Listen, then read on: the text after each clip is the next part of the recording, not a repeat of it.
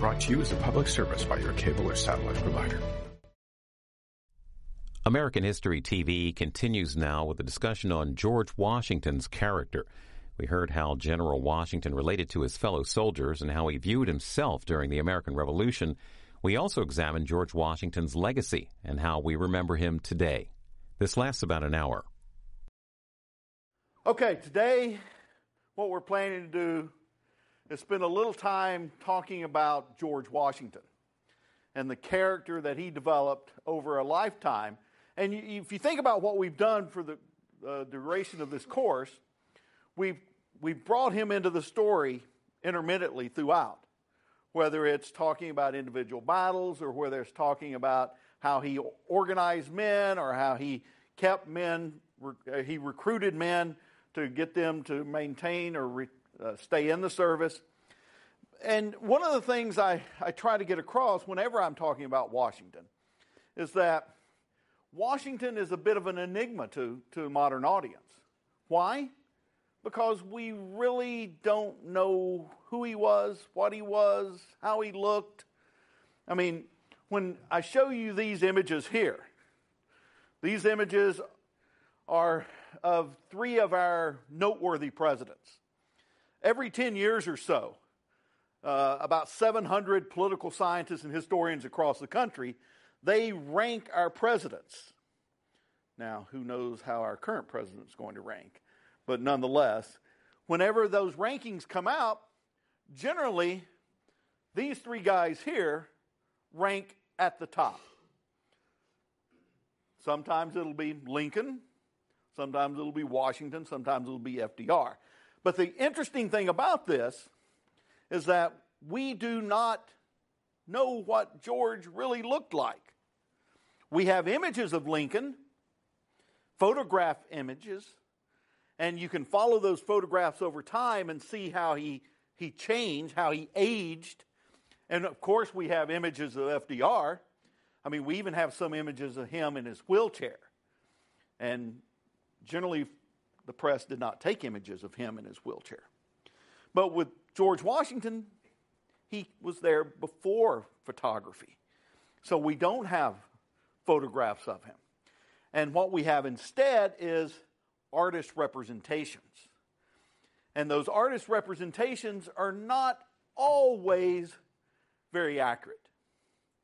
I mean, you look at some representational abstract art, and does it really look like a cube? I don't know. Maybe not. Well,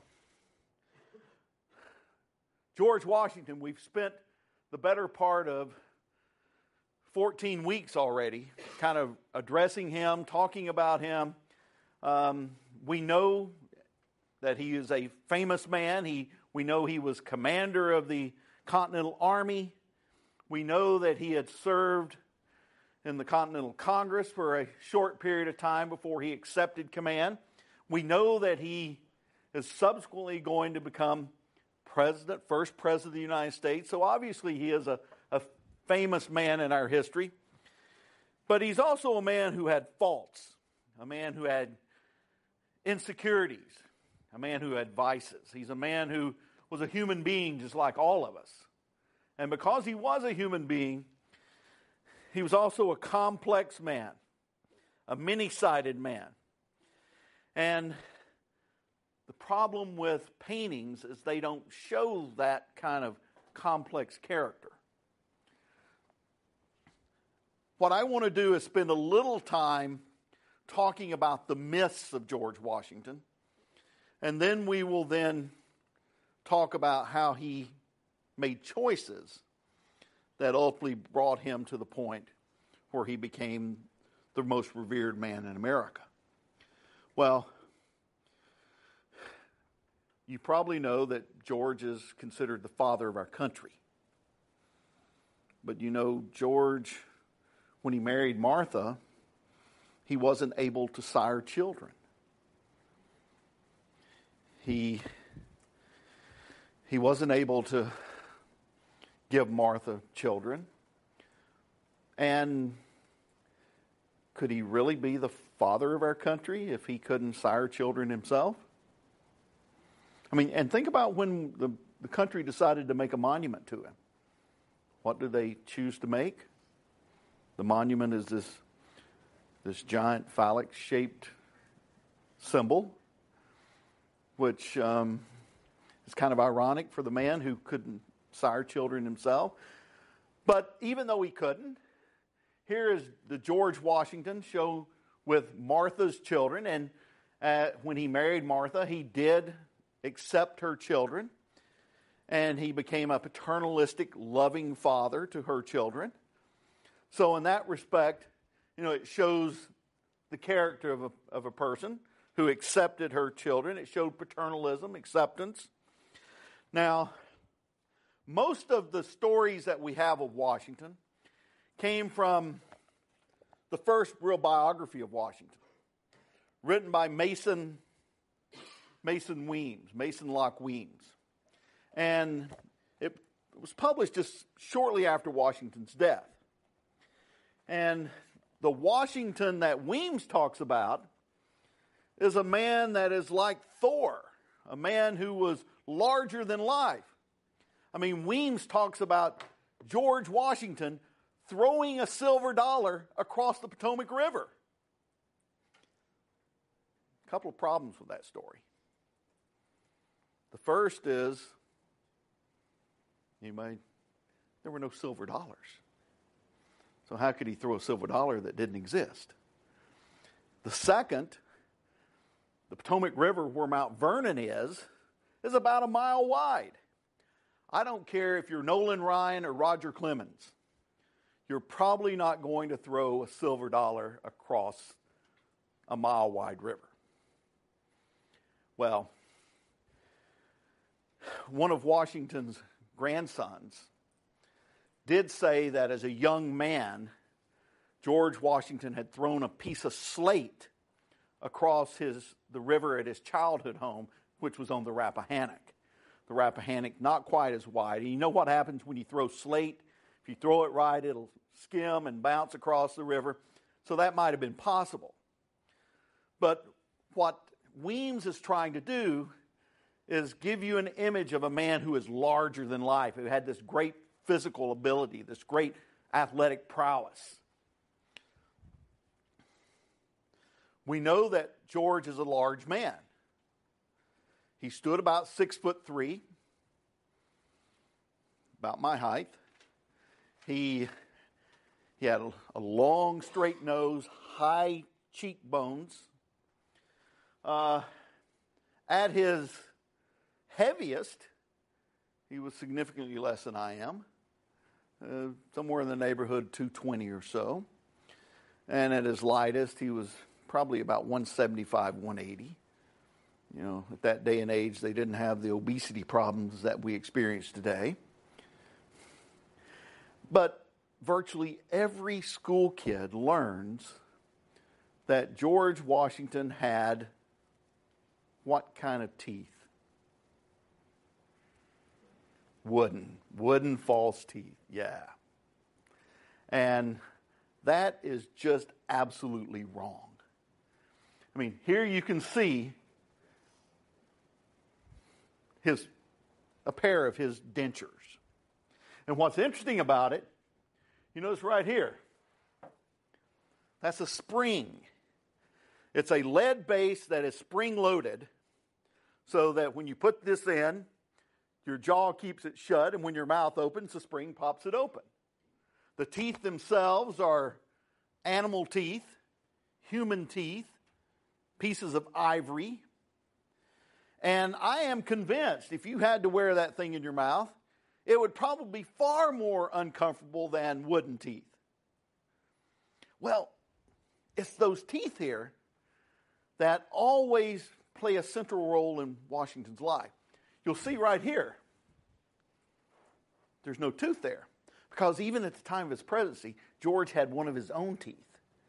And the dentures slipped right down over the tooth. So he's able to highlight his tooth as well. Well,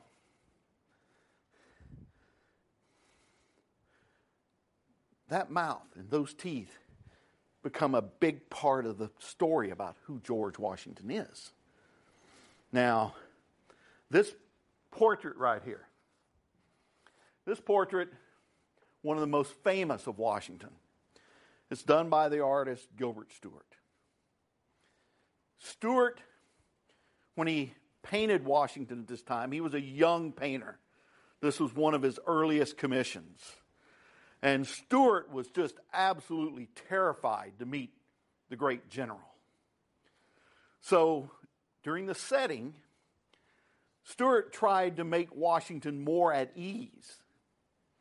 He said something to the effect of to Washington, General Washington, you must let yourself forget that you are General Washington and I am Stuart the painter.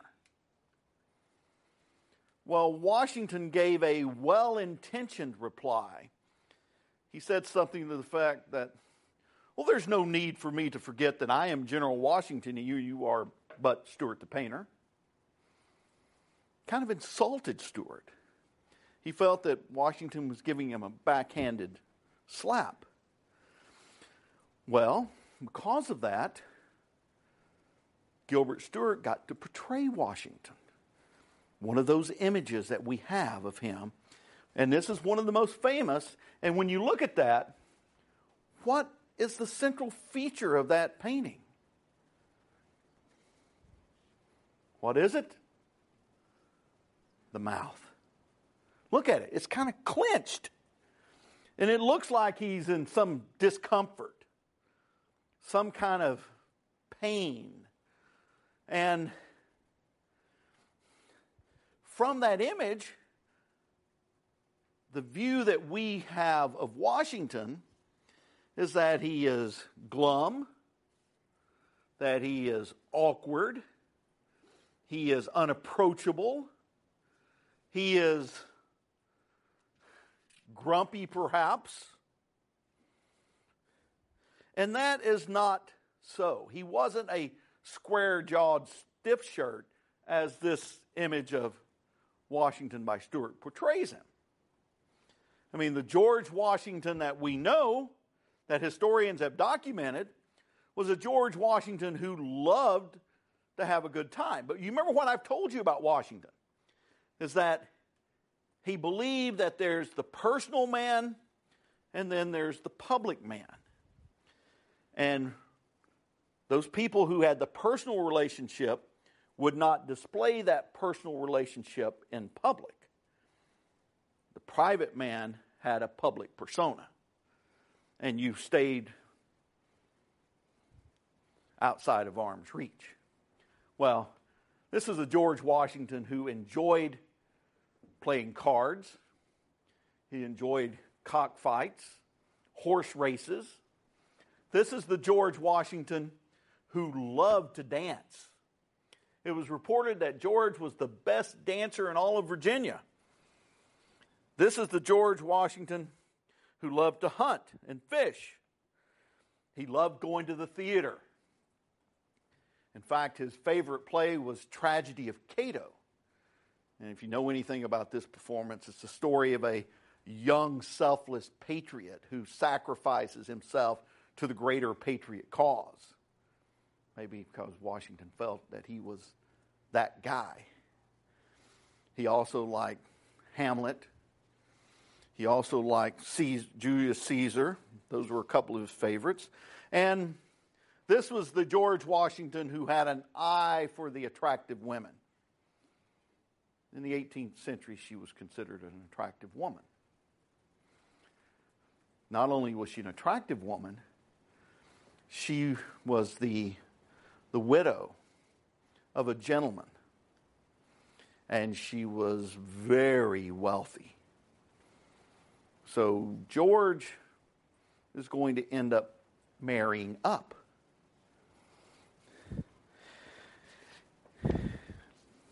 He is not this square-jawed stuffed shirt. He's not unapproachable.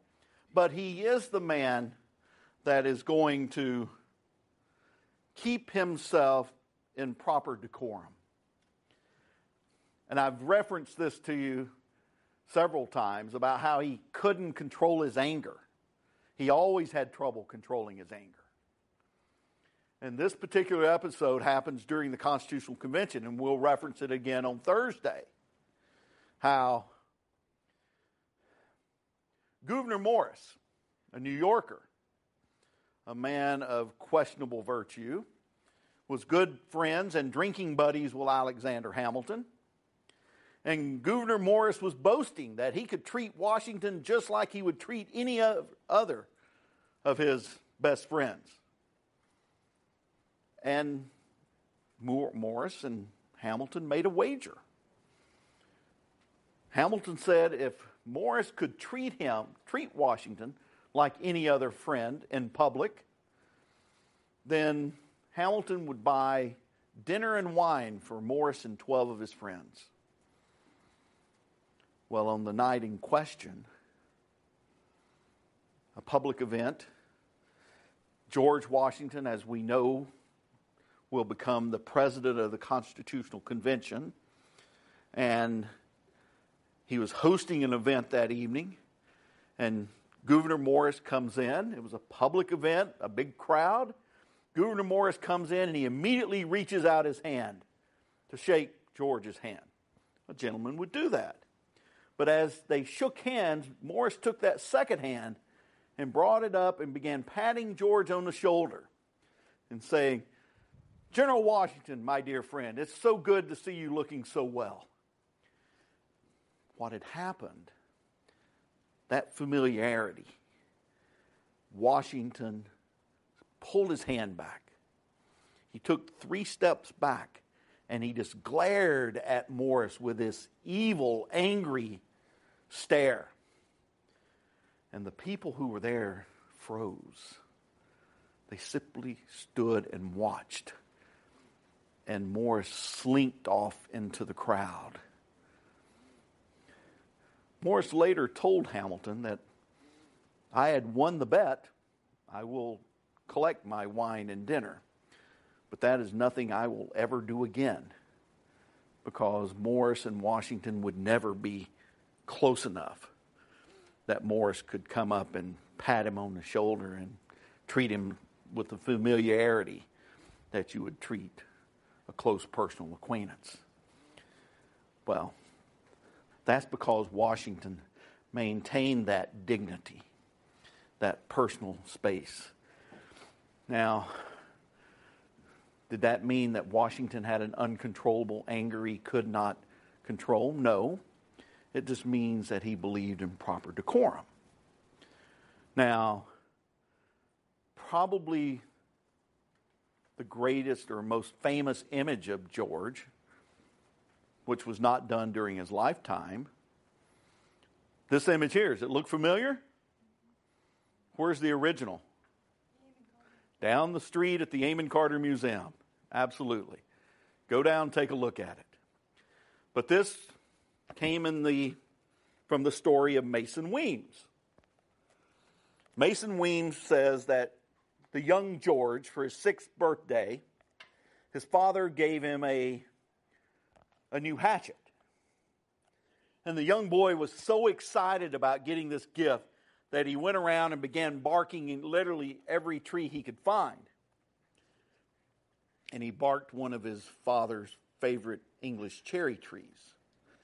And when his father approached him, according to Weems, young George simply threw his hands up and said, "I did it, Father. You know I cannot tell a lie." Well, that's the image that school kids for the last 200 plus years have been told. This 1939 painting by Grant Wood, which, as I said, is down at the Amon Carter Museum, just about a mile or so away from here, shows Mason Weems pulling back the curtain, and it shows the young George being truthful to his father. But the thing that I find particularly interesting about this image is, look.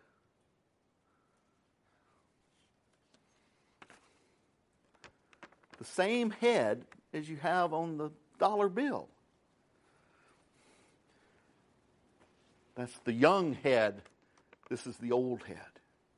But they essentially look the same.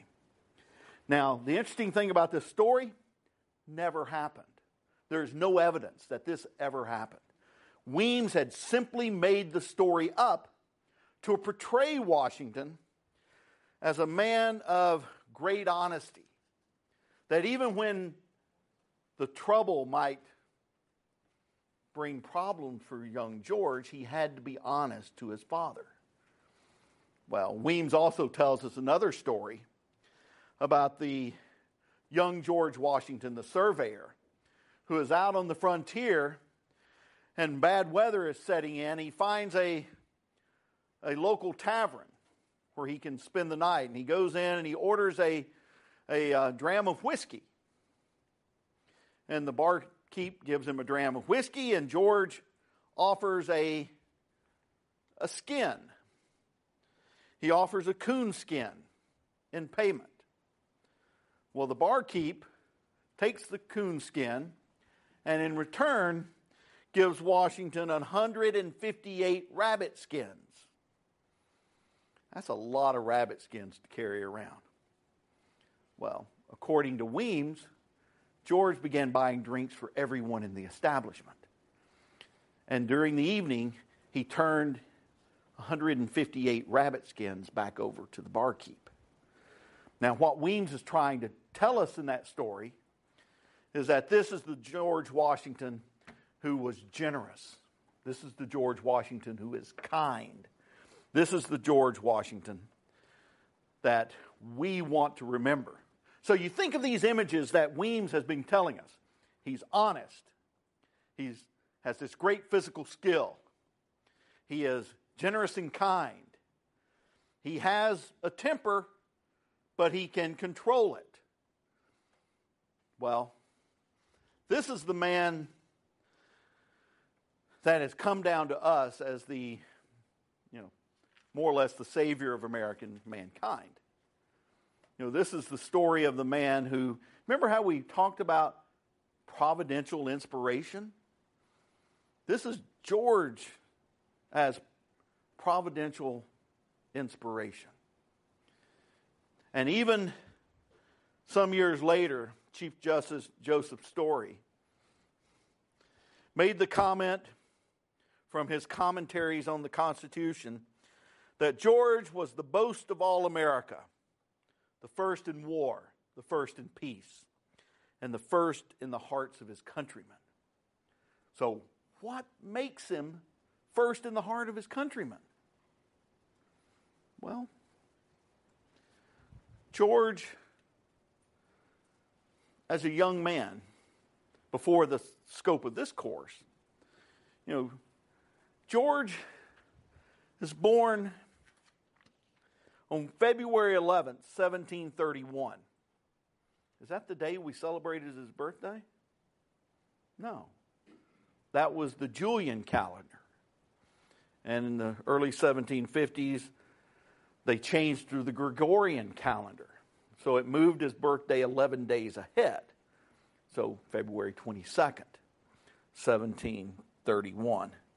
And as a young man, he was obsessed with becoming a gentleman. And what did a gentleman entail? It meant having wealth, owning property, potentially owning slaves, having a spouse, being successful. Well, the young George, when he was 11, his father died. And young George ended up having to live with his older half-brother, Lawrence. Now, Lawrence was a gentleman.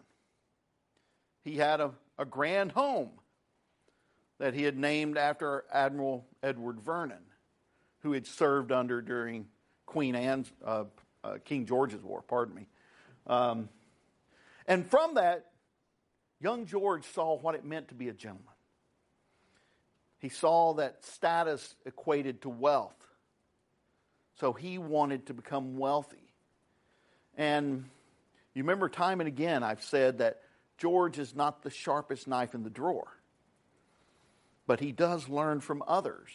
And while he was staying with his half-brother, he learned that he too could become successful if he made the right choices.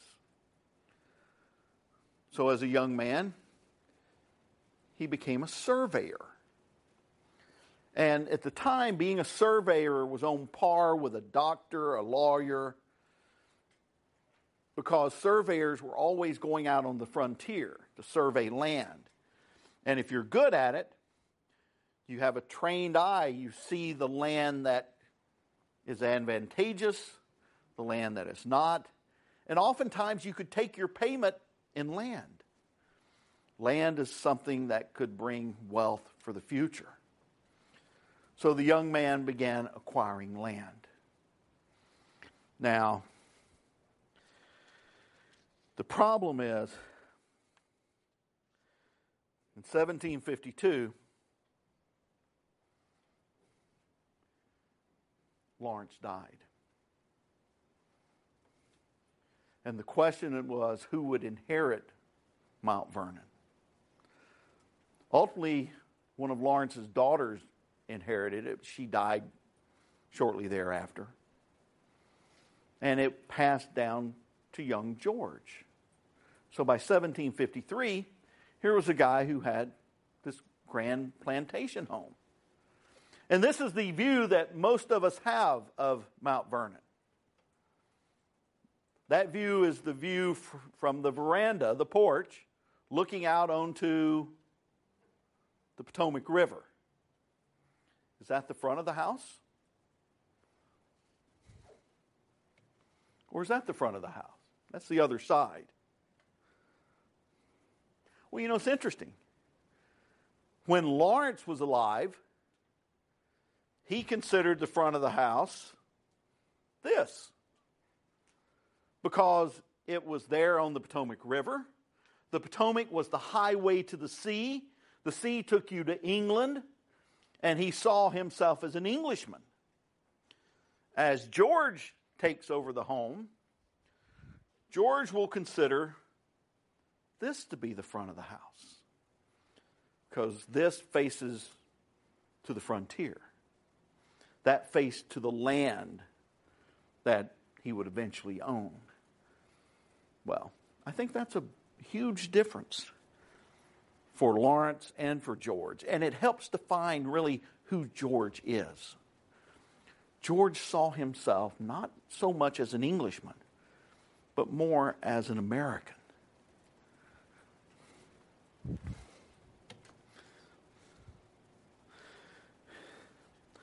George also had the good fortune in 1758 to marry Martha Dandridge Custis, who reportedly was the wealthiest woman in Virginia. And by marrying her, he married the widow of a gentleman. So by marrying her, George became a gentleman. And with her wealth and with his drive and determination to secure wealth, the Washingtons would become one of the wealthiest couples in America.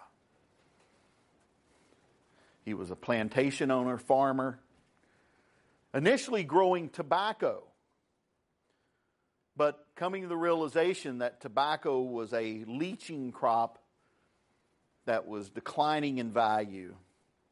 So by the time of the Revolution, what was he starting to cultivate? Wheat. Remember, you guys read Breen's book, Tobacco Culture, how the tobacco culture was playing out. Well, this is the George Washington who, by the time of his death, will own 11,000 acres. He had this ambition for wealth that made him acquisitive, made him sometimes contentious. And even after he'd established himself, he would insist upon exact payment of every debt owed to him.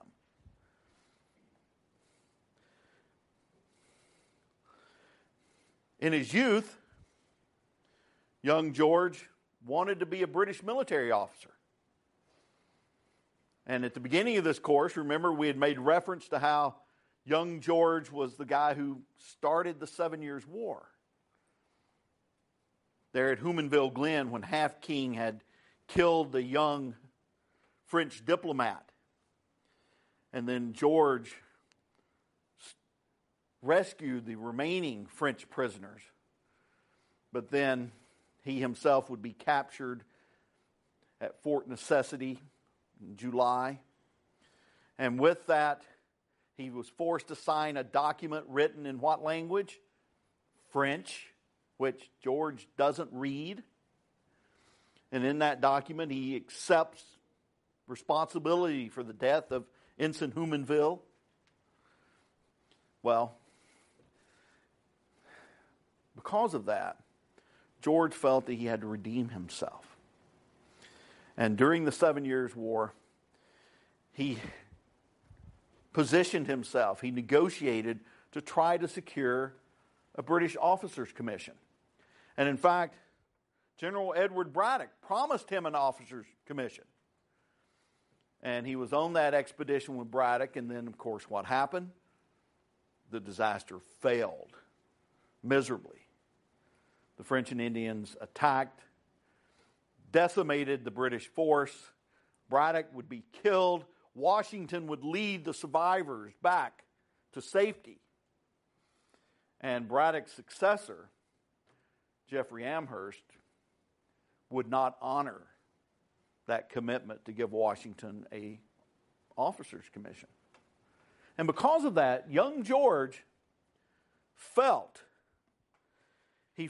that he and other colonials would always remain in a subservient position. A subservient position as long as they were British subjects. Well, he would finally get the commission he sought, but it wouldn't be until 1775. And it would not be a British Army commission. Instead, it would be commander of Continental Forces in this revolutionary protest. And as he takes command of the Continental Army, young George told the politicians he would not accept pay for his service. However, he did expect that his expenses would be reimbursed. And in fact, through the course of the war, year after year, George will be reappointed year after year as the commander. Even though people like Horatio Gates and people like Charles Lee were angling to have Washington replaced, Washington stays in command. He doesn't take the pay, but he does accept expenses for his travel.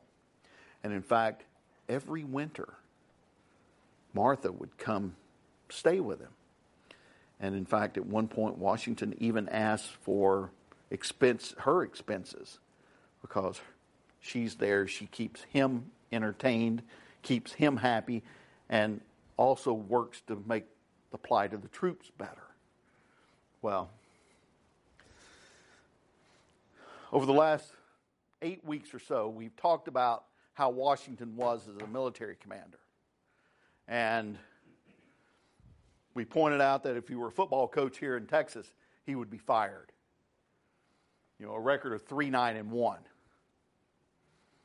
And we've kind of detailed what engagements he won. But if you're 3-9-1, how do you keep men willing to fight for you? How do you keep them willing to sacrifice for the larger cause? Well, that's what George was good at. George was good at motivating men, convincing them that the cause they were fighting for was larger than themselves. Those 3 victories he won, of course, you remember the New York campaign, where he had been beaten, battered, and bruised in Brooklyn, and he'd been driven over to Manhattan Island, driven as far north as White Plains, then rushing south, just with Lord Cornwallis's cavalry nipping at his heels. And they crossed the Delaware River in 1776. What Washington learned from that, during the New York campaign, Washington had divided his army. And the British had used concentrated force to crush those smaller pieces. Washington, the one thing you can say about Washington, he's not a military genius, but he learns from his mistakes. And he surrounds himself with capable people, and he listens to their suggestions. And what he learned from that New York campaign, when you divide your army, you make yourself susceptible to the enemy. Well, as his army crossed over the Delaware, he would begin striking at the divided British army. Remember, as I showed you that image, that George was probably hunched down in the barge, hanging on for dear life. Can you imagine one of those ice floes hit the boat, thumps him out? That probably wouldn't be a refreshing experience. But nonetheless, his army did cross over. They attacked the Hessians at Trenton. They scored an easy victory. 6 Americans wounded. A week later, he engaged British forces at Trenton. Princeton. He engaged British forces at Princeton. Jeez, I'm having a hard time saying that. And wins a victory there. So by the early part of 77, he has won 2 of his 3 victories. Now you remember what that tie was. That was Monmouth Courthouse in the summer of 1778 as the British evacuated Philadelphia and marched back to New York. Remember, Washington wanted to attack the rear guard of the British. And when Charles Lee refused to engage the rear guard, Washington took command himself. And during the day, they fought the British to a standstill in that stifling summer heat. That was his tie. The Americans held the battlefield, but the British had a tactical victory because they were able to evacuate their armies to New York. And then that third victory, it's like winning the play on the last game, winning the game on the last play of the game. You know, throwing that long TD pass. Now, if he had been coach at TCU and he beat Texas on that last play, even at 3-9-1, he would probably be retained. But nonetheless, winning that victory at Yorktown 4 years after the great victory at Saratoga, that was the event that brought an end to the struggle. There were still negotiations to take place. The British still occupied. But George had kept the men in the field. He had kept them committed to the cause. He had shown that while he wasn't a military genius, he was a competent tactician. He was persistent. He's a natural leader of men.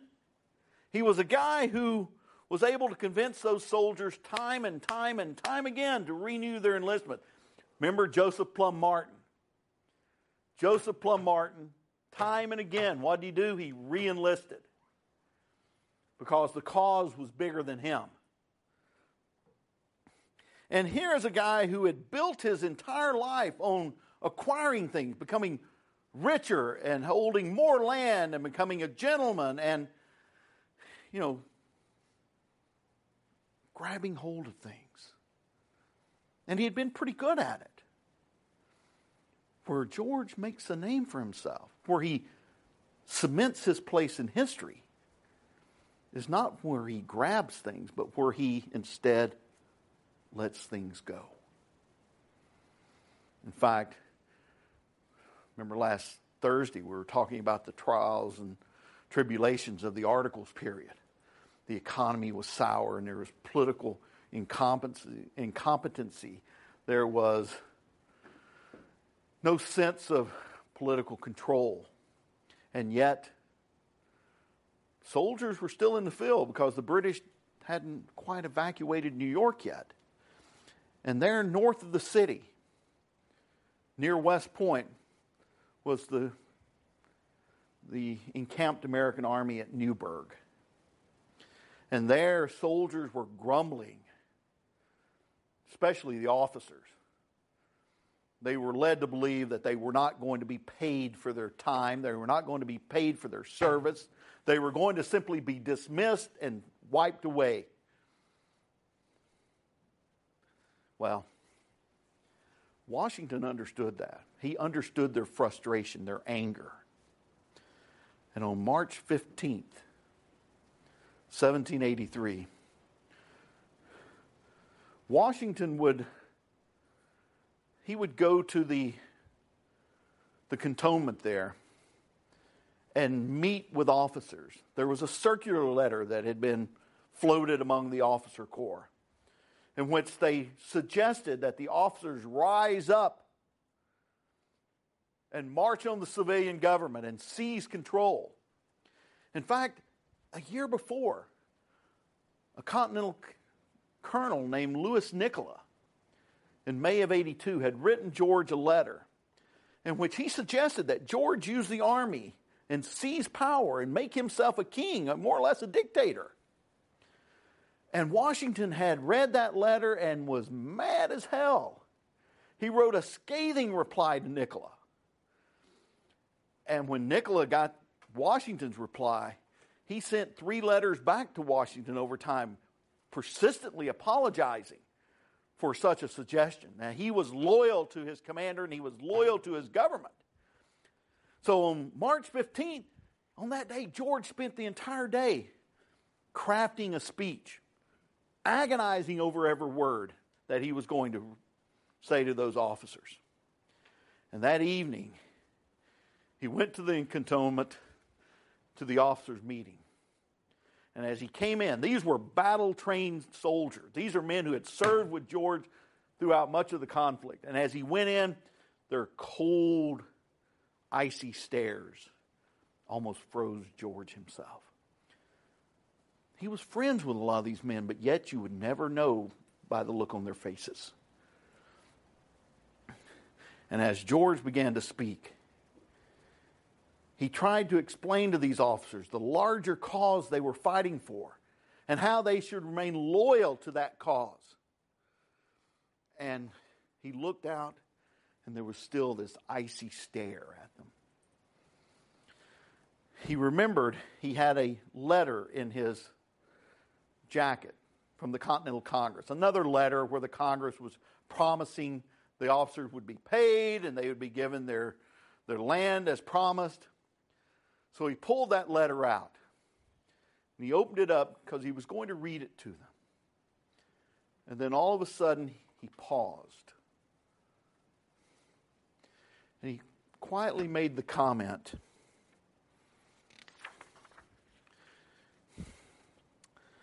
"I've already grown gray in the service of my country. Now it seems I'm going blind." And all of a sudden, those icy stares melted. What George had just done, he admitted his frailty. He admitted his weakness. He admitted his vulnerability. That he had sacrificed so much for this cause that even his health was declining. And as he looked out over the crowd, many of those battle-hardened soldiers had tears in their eyes. George simply folded up the letter, put it back in his coat, never read it, and walked out of the meeting. The officers then voted unanimously to remain loyal to George and remain loyal to their government. In fact, one of George's staff officers made the comment some years later that the United States are indebted for the Republican form of government solely to the firm and determined republicanism of General Washington at that time. That was a political performance, and George had played it to a T. He had the chance to become king, King George I of America, and he did not accept it. In fact, 9 months later, George Washington traveled to Annapolis, Maryland. And there he would finally, once and for all, surrender his sword to the civilian government. You can say that perhaps this is his greatest achievement. Because as he arrived there that morning, he had already said farewell to his troops, his staff officers. And he rode into Annapolis that day alone. He entered into the Maryland State House, and you can go to this room today. When I taught at the Naval Academy some years ago, I took my students there to show them this momentous setting. Well, there the Continental Congress, or the Articles Congress, I should say, had convened. The galleries were full. But what you see there in the background is, see that white-haired lady up there? Who's that supposed to be? In the artist depiction, it's supposed to be Martha. Martha wasn't there. She was back at Mount Vernon, waiting for her husband to get back for Christmas time. There were not throngs of women there in the galleries. The building was near full, but certainly Martha was not there. And ultimately, when Washington arrived, President Mifflin, Thomas Mifflin, the president of the Articles Congress that year, he welcomed the general. And he read a statement that had been drafted by Thomas Jefferson. But before that statement, before Mifflin read that statement, Washington himself rose,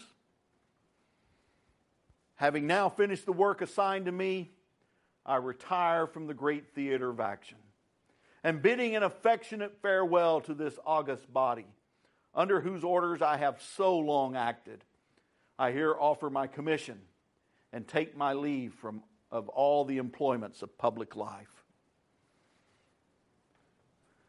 Mifflin then rose and read his statement, in which he said, "You've conducted the great military contest with wisdom and fortitude, invariably regarding the rights of the civil power through all disasters and changes."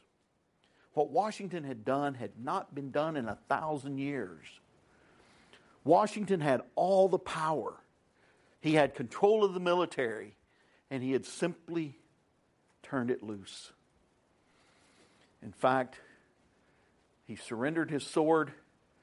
He left the Maryland State House, mounted his horse, rode off to Mount Vernon. He was there by Christmas time. The idea that the young man who had wanted everything, and yet who had given up the ultimate prize, so to speak, that attests to the growth and development of that young man's character. You know, a man who made the right decisions for the right reason. And of course, after this episode, we know what will happen. As we will see on Tuesday, a constitutional convention. And then we will see, after the extent of this course, that George will become the first president of the United States. And he will only serve 2 terms, even though people wanted him to serve more terms. He established an unofficial 2-term tradition that politicians would follow until Franklin Delano Roosevelt. Of course, that was the crisis of World War II as well. One of the more interesting scenarios that happened after Washington had retired from president, a young painter, a young American painter named Benjamin West, was actually in Britain, and he was commissioned to paint a portrait of an aging King George III. And George, making small talk with Benjamin West, he said, "Now this general you had, George Washington, what is he doing now?" And Benjamin West said, "Well, he has retired to private life, and he's returned to his farm in Virginia, and he is a private citizen." And George III kind of looked surprised and said something to the effect, "If Washington could do this, he is the greatest man in the world." He had done that. He simply walked away when he had everything in his hands. And I think when you combine all these stories about Washington and you see the choices that he makes, you start to see the development of his character. The choices that he made for the betterment of his nation rather than for the betterment of him. That is the type of character that a photograph or even that a portrait cannot portray. So, we'll open up the floor for questions now. Any questions, guys? You make up questions, I'll make up answers? No? Okay, up here. How did they select George to be the commander of the Continental Army? Well, George had attended the Continental Congress wearing a military uniform. And, he had served in the 7 Years' War. He saw himself as a military man. He had read extensively about military treatises. And as he traveled to the Continental Congress, most of those in the Congress understood at that time, 1774 and 75, that these colonies were on the path to war. So Washington was going to be prepared. And as he wore his uniform, he was making a statement that he was prepared to be the commander of this military force. And it's interesting that John Adams would make the nomination. And as he was making the nomination, his cousin Samuel Adams was sitting over there. It looked like he'd eaten a cat. He had such a smile on his face, because Samuel was convinced that his cousin was going to nominate him to be the commander of the military. But he nominated George because that brought Virginia into the struggle. The most populous, the biggest, the most important colony. And by doing so, it broadened the conflict from New England to the mid-Atlantic in the South. So, yeah. Other questions? Yeah. When did the official recruitment for soldiers begin, and was it George who initiated that? No, the Continental Congress issued a plea for soldiers, and throughout the war, the Continental Congress was constantly, year after year, making pleas for soldiers and offering more or less different contracts. As we read about Joseph Plum Martin, he time and again would re-enlist and would get some reward for doing so. But some soldiers would re-enlist and then they would skip, jump their contract and kind of blend into the general public again, and then find in another neighborhood, another place, a place to re-enlist to get the benefits. So, some people are less scrupulous than others. I know after the failure of the Articles of Confederation that he decided to come back into power. What was the main decision that led him to come back to the Constitutional? It's interesting. In 1785, George agreed to host a meeting at Mount Vernon so they could talk about navigation of the Chesapeake and the Delaware River. And you had delegates from Virginia and from Maryland, from New Jersey there. And what they realized as they were talking about these navigation and trade issues, they realized that this was a much bigger question than just the 3 colonies. So that's why you will get a convention the following year in Annapolis where they tried to bring all the colonies together, and only about 9 or so will show up in Annapolis. And what they agree there is that they'll have another meeting in the spring of 1787, and you ultimately get 12 of the colonies show up there, 12 of 13. Those Rhode Islanders just chose not to play well with others. Other questions? Okay, guys. On Thursday, we'll come in, we'll talk about the Constitutional Convention, and then we'll wrap it up next Tuesday. Have a great day, guys.